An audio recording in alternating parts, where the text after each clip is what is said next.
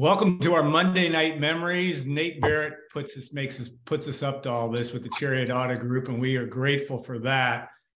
And if we get to this without any freezing cells or anything else, we're going to be good. But we're talking tonight, Monday Night Memories, Old Oaken Bucket games, and I wanted to do the math. I think we're pushing 180, 190 combined bucket games between this group. And so we're going to have some fun talking a little bit about our histories, and every bucket game is a personal experience. That's for sure. And I'm going to go around the horn and go back to what your first in-person bucket game memory was. And if you can recall that first one that you went to. And Nate, who was born in 1998, no, he was born in 1980, so he qualifies. I'm going to start with you. You had a memorable start to your first bucket game. I don't know if you said it was the 88 or 89 game, but fire away. My first year going to Ross-Ade was 87, the Doug Downing 100th anniversary year. But I was telling you off air, Alan, that the one I remember really first is that 89 game when they went to Bloomington and ruined the potential Heisman for Anthony Thompson and ruined IU's chance to go to a bowl game. That's the one that stands out. And I think if I remember correctly, some of the Purdue players might have had to apologize for a few statements here and there, but it was a big win for the Boilers. All I remember about that game, well, I remember a lot, but Eric Beatty, who was a linebacker, number 47 for Purdue, doing some dance that got caught on tape after Purdue stopped. Because I think, and Tim may remember this the best, Indiana missed a very short field goal. They had a long kickoff return after Purdue took the lead and looked like they were going to get bailed out, missed a short field goal. And then when he did that, Eric Beatty did some funky dance, and somehow I think the Indianapolis television station got a hold of that. But starting in 89 would have been better than 88, because 88 was a 52-7 Indiana when Purdue's only score was on a fake punt. I think Ernie Schrummeyer had a pass, or he'd caught a pass, I think, on that one. So Tom Dienhart, you're just a couple days older than Nate Barrett, but growing up in West Lafayette area, what was your first game? Well, I'm a lot more seasoned, I'll say, than Nate Barrett, the great Nate Barrett. Yeah, I'm sure I was at the game in 1982. That would have been my senior year of high school. But then I went to college, and of course I remember 1984, the bucket win that year to cap, what was a fun season for Purdue that saw them get to the Peach Bowl that year. Was a lot of fun. And obviously, guys, 1986, we're going to talk about 1986. You can't talk about IU Purdue bucket games without mentioning that year with Rod Woodson. The Superman game, I guess we'll call it, right? Super special. And just a couple other quick ones that stand out for me. It was a 92 game as well, when they intercepted Trent Green. And that was a lot of fun too, obviously. So we got a lot of time here, but those are a couple that jump in my head. But again, probably for me, 1982, but 84 for sure would be my first one. Yeah, 1982 was a Indiana win, right? And 84, I remember the funny story. And Tim, again, you would have been in the area, but that was a game that they used to tape delay those games. I mean, you watch it like on Raycom. And Purdue, the game was going to be televised at 3:40 or like 3:45. The game started at 1:30. IU was winless that year, if you remember, under Bill Mallory, first year. Purdue gets behind that game 14-0. I remember somebody, I think it was one of my SID brethren, came next to me or looked to me and said, "Hey, did Purdue understand what time this game started? Maybe they thought it started at 3:45." Purdue came back to win that 131-24, but an interesting one. They're all interesting. Tim Newton, you had a memorable first one back in your college days as well. Yeah, actually, Alan, I think my first two were really memorable. 1979 was down in Bloomington. That was Purdue's only 10-win season. And the Boilermakers went down and beat the Hoosiers, a really good Indiana team that year. And Mark Herman got knocked out of that game in the second half. And actually, I think he had a concussion. And I remember there was a big huddle around him, and they were Denny Miller was on the sideline, and they were putting up all sorts of towels so that nobody could see what was happening on the field. Because remember, this was in the day that not a lot of teams made bowls, and we were still trying to kind of make our way up the bowl ladder, and they didn't want anybody to know, because I think the bowl announcements were coming out the next day. They didn't want anybody to know how seriously Mark had been hurt. And Larry Gates came in and finished the game off. That was probably one of the most intense football games I've ever been to. And luckily, Mark was able to come back, and he was able to quarterback the team to a win in the Bluebonnet Bowl. The following year, 1980, was the game that Purdue won 24-23, and it still holds the record for the single highest attendance at Ross-Ade Stadium. And since Purdue had the bucket, Indiana needed a win to get it back. The Hoosiers scored a touchdown. Lee Corso's son caught a touchdown pass with about 20 or 15 seconds left. And the Hoosiers went for two, because otherwise the tie was not going to do them any good. Mike Marks batted down the pass, but a lot of people forget Indiana then kicked an onside kick and they recovered it.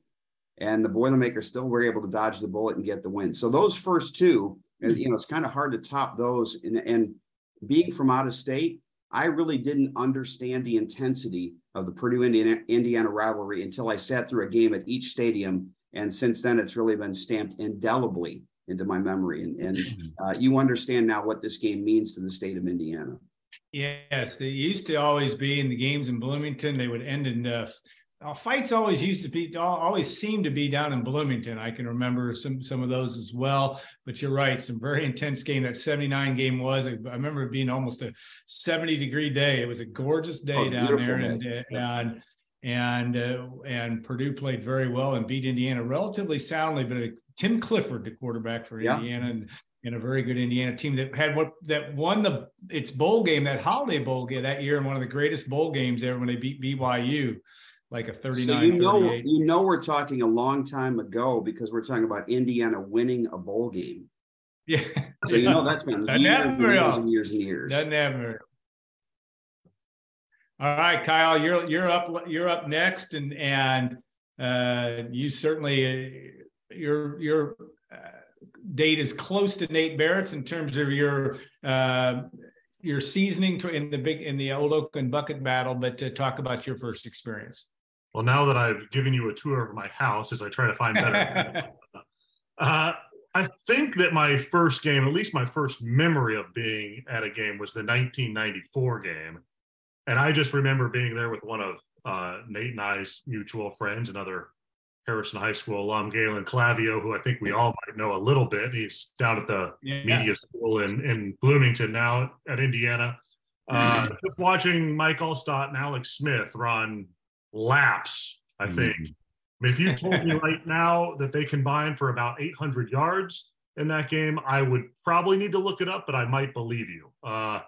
It just was a crazy game in an era where neither team was all that great, but they had a couple of really good running backs, and it made for a pretty good memory. So I guess it would have been 15. It's possible I came to a game before that with my parents, but that's the game that really stands out to me as an early one from my memory.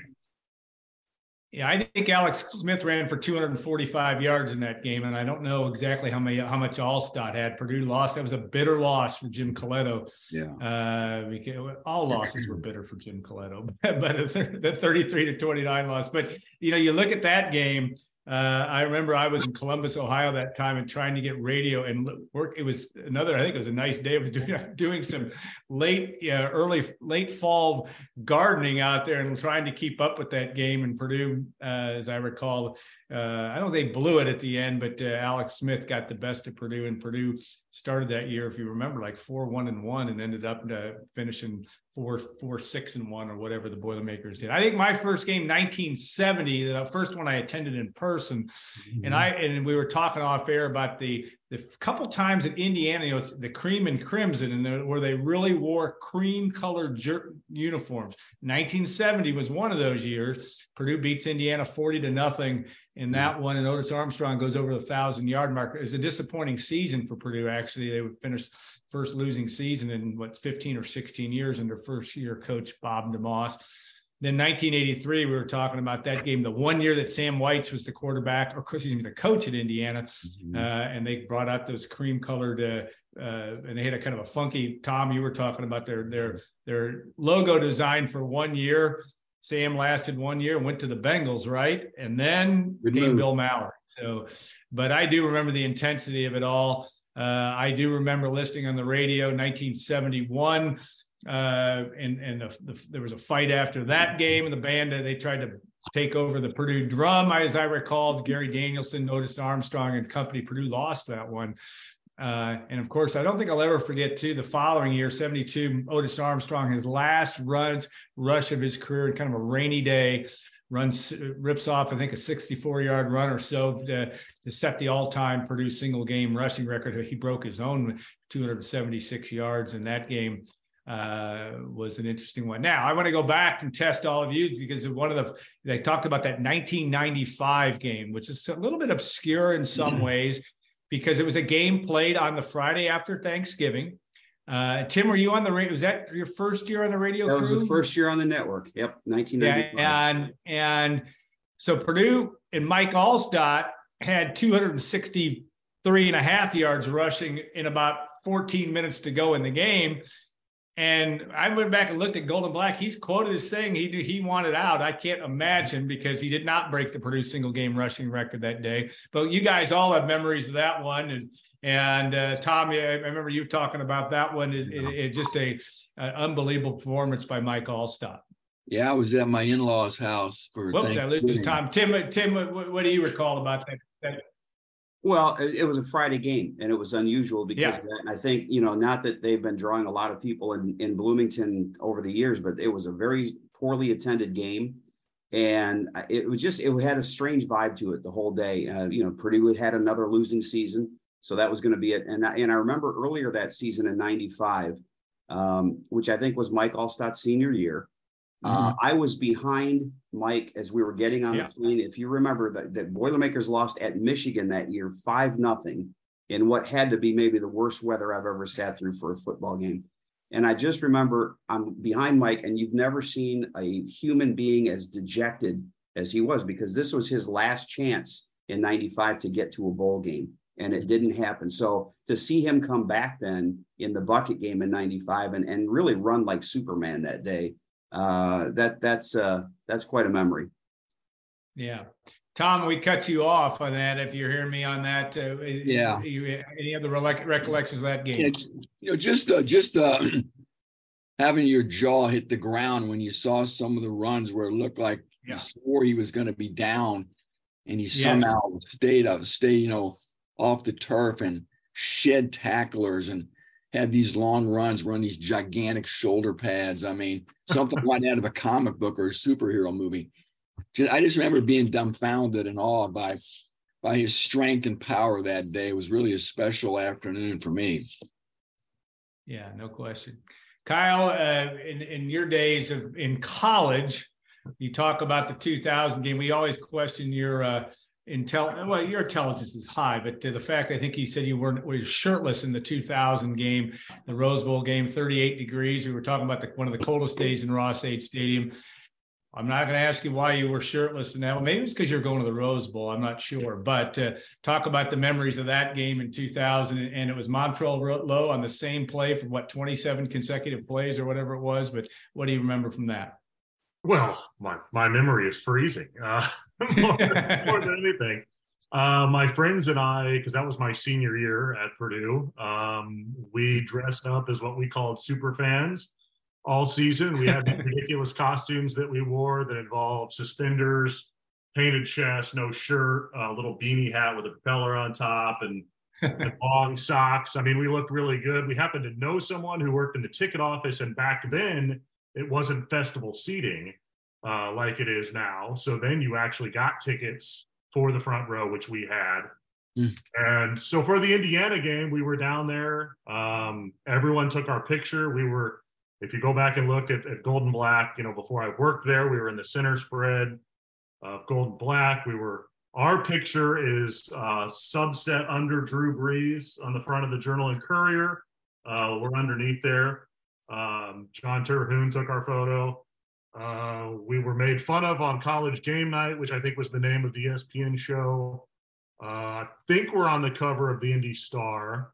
So it was a good game. Obviously, you know the outcome and why we were all there and bearing the cold there for that game. But yes, Montrell Lowe running the same play over and over again for the Boilermakers, and then the scene on the field afterward was just one I think that you'll always remember. Really, you can remember every moment of every home game from that season, culminating in that point on the field after the game. So to be a Purdue student at that time and to have invested our own health in watching them play, it certainly was a fun time. We actually wore those stupid costumes to the Rose Bowl then also. And later we were on a video game actually in like 2003. We were in one of the EA Sports NCAA, one of the last ones before it got all shut down. So that was sort of fun too. No NIL. So you didn't have name. You didn't no name, image, and likeness. No NIL. So you didn't get it. Tim, I didn't mean to cut you off. No, I was going to ask him, who's your agent there? You had an opportunity. Well, it's funny. EA Sports paid us to be in that video game. We got like $200. Of course, they were using players' images and could not pay the players. But us as random stupid fans, we could get paid to be in the video game, while the players who people actually care about were not being paid. It's great. Now, Nate, in your days, in your college days, and working with the SID, et cetera, I don't know, did you go to like the 99 and 2001 road games, which were both memorable games, one not so memorable for Purdue, but talk us about your college experience in the bucket. Well, in 99, that was the first time that Tom Schott and Jim Vrujink let me as a student tag along. And at that time, Tim will remember you were staying out on some old resort on Lake Monroe. And you could see Drew Brees and Jim Chaney and everybody in suits walking through everything in the parking lot before the game. Then we get in the bus. And I'm like, that's the moment for me that you move from a fan to being part of it, because you're working as a student SID and you feel like a part of it for the first time. And so they win, of course, on their way to the Outback Bowl. But two things stand out from that game. One, we get on the bus, the 3 or 4 Purdue football buses, and we roll out of Memorial Stadium and come around that back street behind the press box. And at whatever frat, sorority, apartment was directly behind the press box, there were 50 to 75 IU students giving us a particular signal as those buses made their way back toward West Lafayette, telling us we're number one. And you're number one. We're number one. And then I remember getting back to Mackey in the old SID office, and Jim Vrujink that night was in charge of the bucket and opening the case and letting me, hold the bucket for a minute and actually see what it was. I don't know, if a football ops person has it now or if the head SID, but at that moment for me, like holding the bucket in my hands was just, it made everything real for me. And then in 2000, while Kyle was shirtless, I was on the roof. I was running, when Tim and Joe McConnell and Pete were on the roof in those 4 booths that were on the roof. And I was just a student stat runner for the home games. And so just being in the atmosphere that night, being around it. And then at the end of the game, when Nancy Cross is coming through, handing roses to people that were still in the press box. And then just from the roof vantage point, seeing everybody pour onto the field, and then the post game, rally in the south end zone. I mean, all of it's unforgettable. Yeah, very, very surreal, to say the least. All right, one other game that I think, even though it was a Purdue loss, was a crazy game. And Tim, you were, I'm sure, were there in Bloomington working it. I don't know that if anybody else was there. 2001, we kind of hit on at the crazy rain game where Joe Tiller was so mad because they couldn't make a yard. Montrell Lowe gets caught at the end zone. It was, in effect, was kind of the end of Montrell Lowe's career, though he really, I guess maybe the Notre Dame game the following year was. But the crazy things, and maybe the theme of upsets, the greatest surprises that you remember in this series.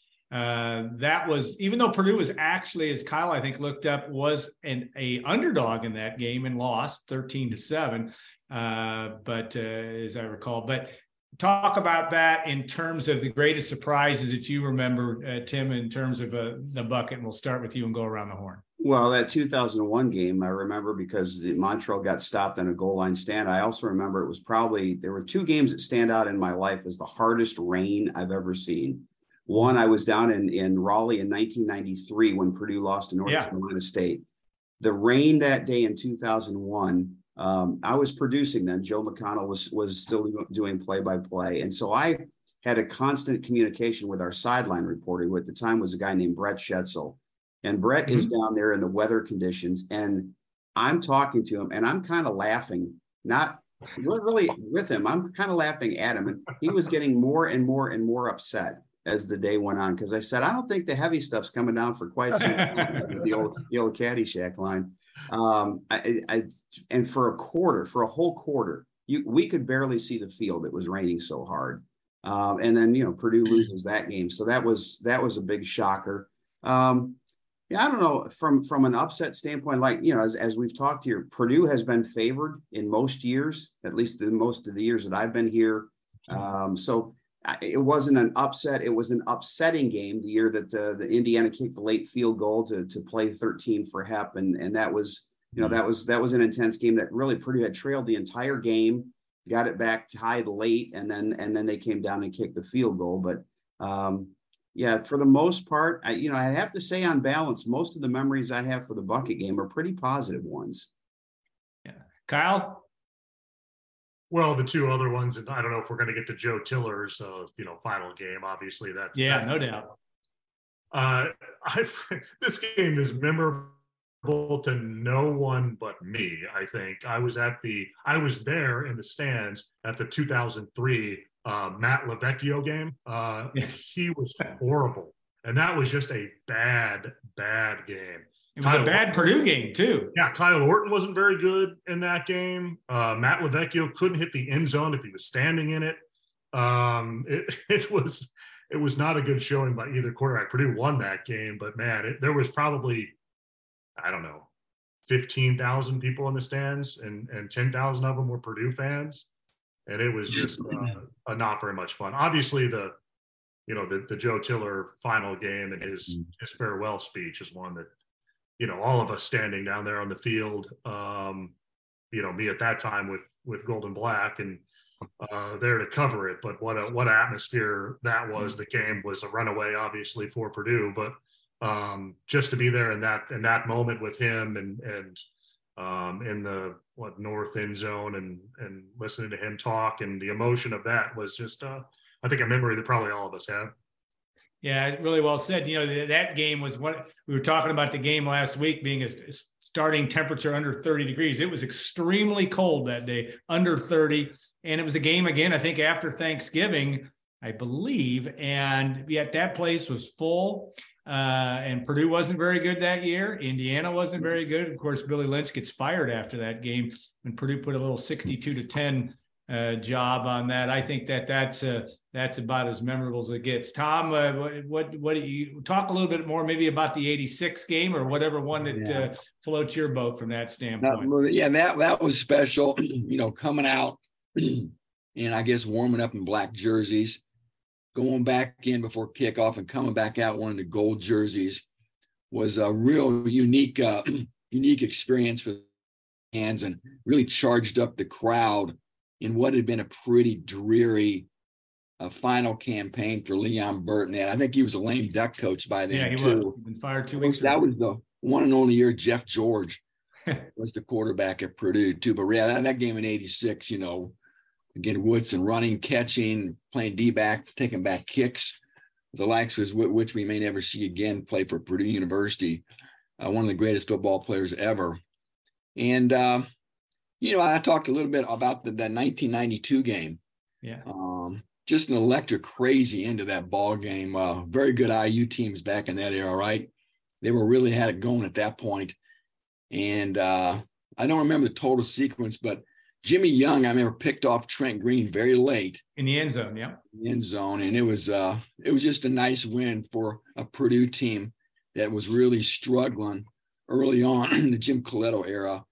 And to beat what was, like I said, a very good Indiana team at that point, too. And guys, real quick, I go back to that 1989 game. I talked to Jim Schwantz about that about a year or two ago, and they had some shirts printed up that he talked about that said no Heisman, no bucket, no bowl, and then no SHI. What I'm talking about. If you talk to anybody of that era, Frank Hamed, Jeff Scanino, all those guys, they always talk about that T-shirt that they had for that special 1989 game. So yeah, for me, 89, 92, 86, you guys have hit on a lot of them too. I think we've emptied our bucket pretty good. The 2018 game, for being a little bit more recent vintage, I guess actually those 2 years of 17 and 18 both too. They were 5 and 6, needed to win. I just remember being in Bloomington in 18, watching Rondell Moore, a big game, and Purdue getting the win and getting bowl eligible for a second year in a row was a game, again, a more recent vintage that sort of sticks out for me. Yeah, you can't make us, Tom, change. There's only one person that's made us have to put the special disclaimer on for YouTube. That was Vinny Sutherland, Nate, in our last Monday Night Memories. But luckily you didn't go there. Only Vinny gets, we call it the Vinny tag. But I think you're right on that one. I do think that you look at some of those games, even the 2004 game, also with Kyle Orton and Taylor Stubblefield, just scoring at will, putting 62 points on him after a very disappointing stretch. Purdue had beaten Ohio State the week before, but that was the year that Purdue started out 5-0, blah, blah, blah. But to beat Indiana in that light was also very, very memorable. I think too, you look at some games that cost coaches their jobs. 1976, also Alex Agassi goes and loses to Indiana. And those were days when you didn't expect coaches to get fired, really, and he got fired after that game. Lee Corso, I think after would have been the 82 season, right, loses his job after beating Purdue, and that was a surprise as well. There's a real good backstory that we would have to take our R-rated version of how that all came about. Some of you know that story, some of you may not, but we'll share it with you some other time. It's a little bit of hearsay about the great story of Lee Corso. But no, I think some unbelievable. Kyle's dropping Matt Lavecchio. Yeah, Lavecchio is huge. Great deep cut. And I mean, think of another deep cut IU quarterback, the 1996 game, Jim Coletto's last game. He was a lame duck too. Chris Ditto. Remember, I think the game before Purdue beat Michigan at home. Yeah, the last game 2 weeks before. That's right. And then they lost to IU. I remember Chris Ditto was about a 6'6" quarterback. Came in and just wiped Purdue out. And what was Jim and Purdue probably a fitting way for Coletto to go out. Purdue had so many turnovers that game, as I recall, and I think they outgained Indiana something fierce and let that go. I remember too, and now I'm trying to think of the kid's name. 1997. Joe Tiller, Purdue's, and I remember, and I was, with Gold and Black, obviously still am, but we were on the field waiting to go to the post-game press conference, and Purdue's up 49-7. And I think I cannot remember, it was a walk-on running back that goes around right end. And like Jim Chaney they want to put 50 on him. And they're talking about that. But they didn't expect, and I cannot think of the kid's name. What was his last name? Graham? Yes, Tariq Graham, right. There you go. And God, that's great, Tim. And anyway, he runs around right end thinking there's no way he's going to go, and he goes all the way. And I just remember how Jim Chaney, I guess Jim was one of my favorites anyway, just standing laughing his off as Purdue had put 50 points on Indiana. That game was actually close in the first half, if you might remember. Purdue beats them 56-7. Everybody thought Purdue was going to Tampa after that. And of course, they end up going to the Alamo Bowl and beating Oklahoma State. But that was a memorable one of those strange instances in the tournament. And then I think one other play, maybe my favorite play, and you guys all remember this one, though I'm not sure exactly where Tom would have been in 2006, the Jake Staniford play And again, a game that was very close in Ross-Ade Stadium. Purdue beats Indiana that day, but the Stanford, you can go watch it on YouTube if you haven't can't remember the hustle that he made and the play that he made on that. And Tim, I don't think you were doing play-by-play at that point, but I'll start with you with your memory of that play or what you recall from it. Well, I remember watching it live, and I was hosting when they had the downtown Gridiron Club. So the following Monday, we went in, and Joe Tiller told everybody in the place, he said, if you want to see what epitomizes the Old Oaken Bucket game, I want you to watch one player on this play. And he ran it over and over and over again so people could see the play that Jake made. It was a play where Indiana got a turnover. It looked like they were going to run down the field for a touchdown. And Jake trailed the guy. I don't know how long he chased him, 70, 80 yards, and stripped the ball away. And if I remember right, the ball goes out of the end zone for a touchback, and Purdue gets the football back. And I think that's part of the charm of the bucket game in any rivalry game. Players that you maybe have never heard of, or players that have been very far down on the roster, all of a sudden, when the time comes, they find their moment in the spotlight and they seize it. Yeah. Kyle, you don't have to talk about that, but if there's a play. We've not mentioned Rob Ninkovich. Oh, yeah.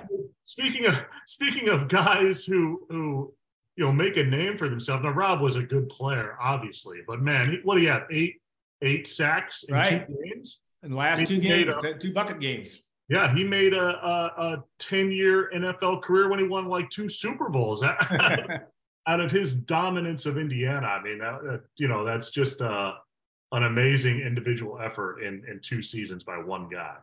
All right, Nate, your swipe at obscure, and if it's Stanford, that's fine. But there's something else that rings your chimes in terms of your memories of this series. Well, I was just going to share with you my 2 things. One, my first time getting to do a fill-in role for Rob, being with Tim and Pete for the bucket game, was 2013 in Bloomington. Danny Etling running around in that one. Didn't work out Purdue's way, but Danny was running for his life the whole day.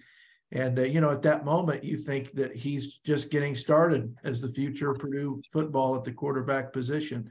And the other one I was going to share, Alan, as we record this today, first bucket game today, November 21st, 1925, ended in a deadlock, nothing. There you go. That's good. You pulled that one out. That's a good one. Tim or Tom, you're up next. Any other ones that you haven't covered that you want covered at this point? No, I think you guys hit it all pretty well there, honestly. I think we've emptied, at least I've emptied my bucket, all my good memories that I can recall, and just a lot of great names. And I never overlook a chance to look down memory lane for most anything as I get older. And talking Purdue IU bucket games is always one of my favorites. I think mine, Tim, which really Tim much more involved than I was, Joe McConnell's last game and that was 2009. 2009. Al Tariq McBurst, who would ever forget that? He had a kickoff return for a touchdown. Yep. That was inconsequential as compared to Joe's last game and your memories of that. Yeah, we had known for a while that this was going to be Joe's last season. And so I had reached out to all of the other broadcasters around the Big Ten and some of the national broadcasters and asked them to record something. And then we had pulled together. So coming out of every commercial break, we had a Joe McConnell highlight from the years. And then we would have somebody talking about him.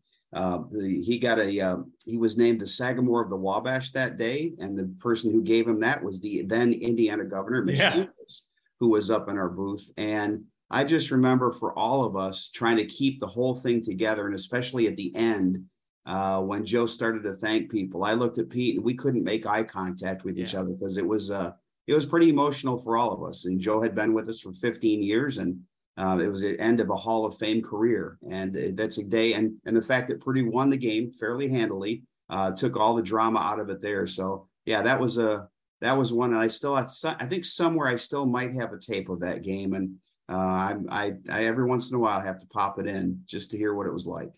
Well, and I think you put it well. And Joe McConnell is kind of maybe epitomized also this series from Goodland, Indiana. That game meant something to him because it goes way back to the 50s, 40s, all the way back that this game was, we all might agree, it doesn't compare to Ohio State, Michigan. It's played on the same day. It's its own little private entity in football, but it does mean a lot and a lot of fun to remember. I do remember that was the first time I think I met Mitch Daniels again as the governor. And I also remember how small, and we're going to be in that booth again on Saturday, how small that radio booth is. There's going to be a lot of us up there too. The other thing about Joe, he had a prepared statement at the end. In the 15 years I worked with him, it was the first time I had ever seen him write something down in advance. And Joe's ability to paint a picture from the top of his head was amazing. But this was one he wanted to make sure he didn't forget anybody. And I think he also knew that he might be a little bit overcome with the emotion. So he didn't read it word for word, but he was pretty much sticking to the script for that last couple of minutes. Yeah, no doubt. A lot of great moments. We could go on for 2 or 3 hours on this one because there's just a lot of fun memories, and always the game really rarely disappoints, at least in terms of something strange happening or something consequential happening, even in the blowouts. There's usually something that is memorable about Purdue, Indiana. Of course, the Boilermakers and the Hoosiers will be facing off at 3:30, I should say, on Saturday this week. I think we all wish it was noon, but it is at 3:30, and we'll look forward to that as well. All right, guys, thanks so much for your time. I always enjoy visiting with each of you, even when we're just talking off the record. That's a good thing for me, but I want to thank Nate Barrett and the good folks at Chariot Auto Group as well. This will be in the Hall of Fame of media history, I'm sure, but we appreciate that. And look, also, Kyle's writing a story about the 10 biggest upsets in the Purdue Indiana series. We didn't really get to that. There have been some interesting ones over the years, but this is, I think we hit a lot of different topics on this. So guys, thanks again so much for your time. And we'll see, I don't know what Nate and I are going to come up with for December for our Monday Night Memories, but we'll come up with something fun to do. And we appreciate all of you watching and listening.